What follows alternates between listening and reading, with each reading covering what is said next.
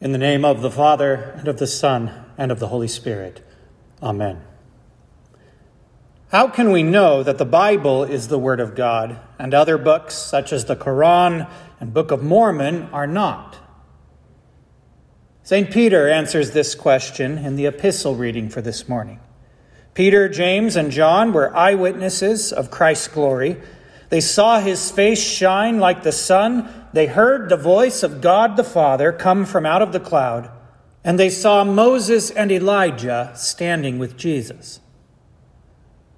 God gave us the first 5 books of the Bible through Moses. How do we know that Moses was a prophet and not an impostor? God proved Moses' words with the miracles of the Exodus, the 10 plagues, the crossing of the Red Sea, the manna from heaven. Moses had the credentials of a prophet. And in the days of Elijah, there were hundreds of false prophets claiming to speak for God. How do we know that Elijah's words were true and theirs were false? God confirmed Elijah as a true prophet by answering his prayer with fire from heaven and performing many other signs.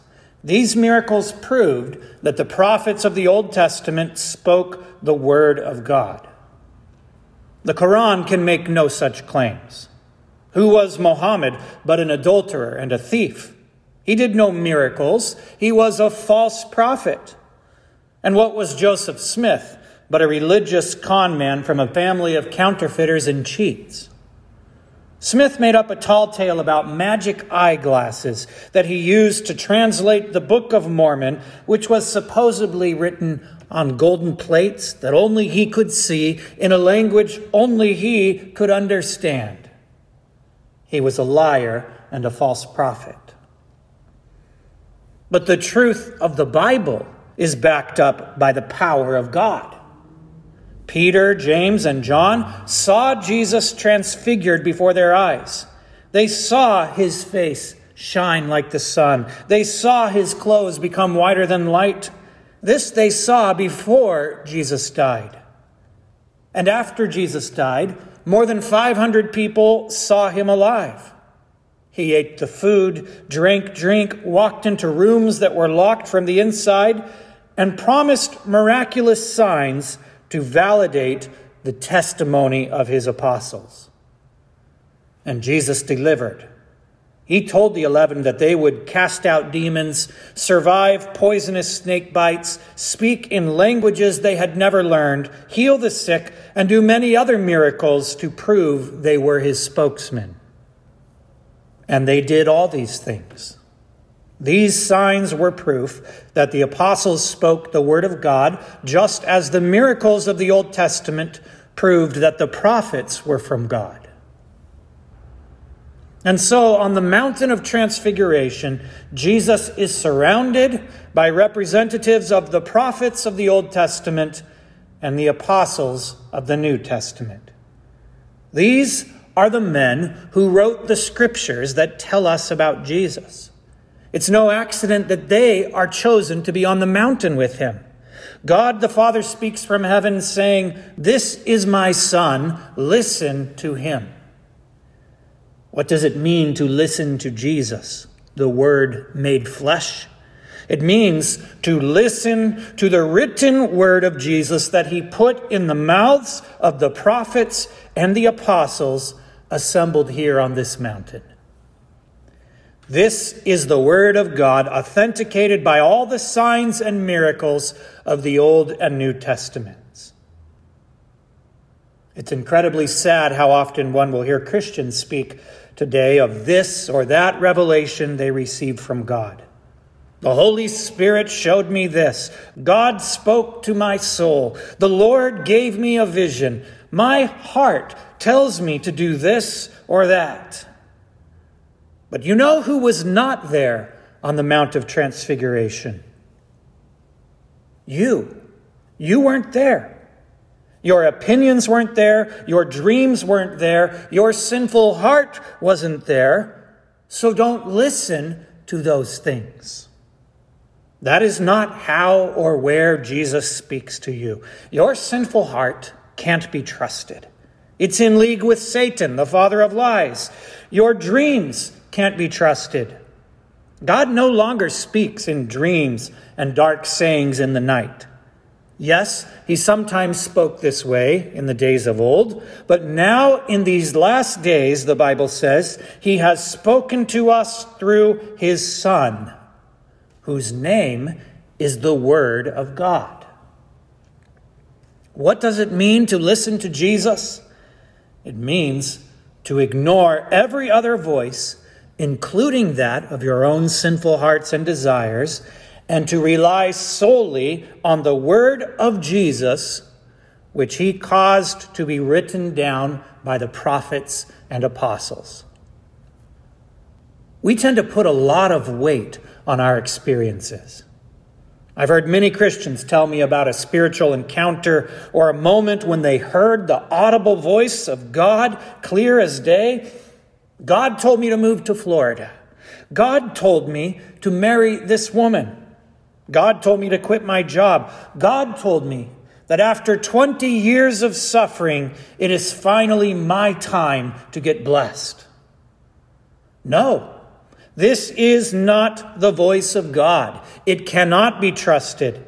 People who follow this voice are simply following their own heart and desires. God told me to marry this person can just as quickly turn into God told me to get a divorce. There is only one trustworthy source, one certain way to know that you have heard the voice of God. You will find his voice in the pages of Holy Scripture written by the prophets and apostles. In our epistle reading, St. Peter reminisces about what is arguably the greatest experience ever. I was there, Peter says. I was with Jesus on the holy mountain. Along with James and John, I was an eyewitness of Jesus in all his glory. I saw the bright light. I heard the voice that came from heaven. I doubt that any human experience can top this. And yet, Peter writes, we have the prophetic word more fully confirmed, which you do well to heed as a light that shines in a dark place. What does the Apostle Peter say is more trustworthy than being an eyewitness of the greatest experience ever, the Transfiguration? The prophetic word, which you do well to heed. Listen to him. Listen to the prophetic and apostolic scriptures that testify concerning Jesus on every page. God the Father speaks from heaven. Here is my beloved Son. Listen to him. Don't trust your feelings, Luke. Feelings are fickle. Don't trust your heart. Your heart lies. Don't trust your dreams, your emotions, or your spidey senses. Trust the written word of God. Pay attention to this voice. You will find Jesus only here. Where is the God who forgives your sins and gives grace to the undeserving? You won't find him in nature. You won't find him in the whispering of your heart. You will find him only as he has chosen to reveal himself within the pages of Holy Scripture. Your experience will always tell you that you couldn't possibly be a child of God. You're too great a sinner. You've messed up too many times. It's too late for you. Your emotions will tell you that you don't feel forgiven. And the sinful world will tell you that Jesus was simply a holy man who tried to tell people to be nice to each other. But these voices are charlatans that cannot be trusted.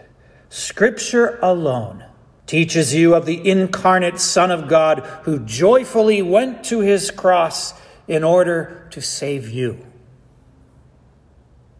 And knowledge of Christ can only come from the words that he caused to be written by the holy prophets and apostles.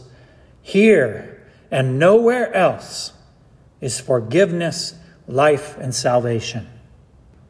By this prophetic word alone, the Holy Spirit teaches you to know your Savior, who loved you so much that he set aside his glory on the Mount of Transfiguration and embraced the shame of Mount Calvary.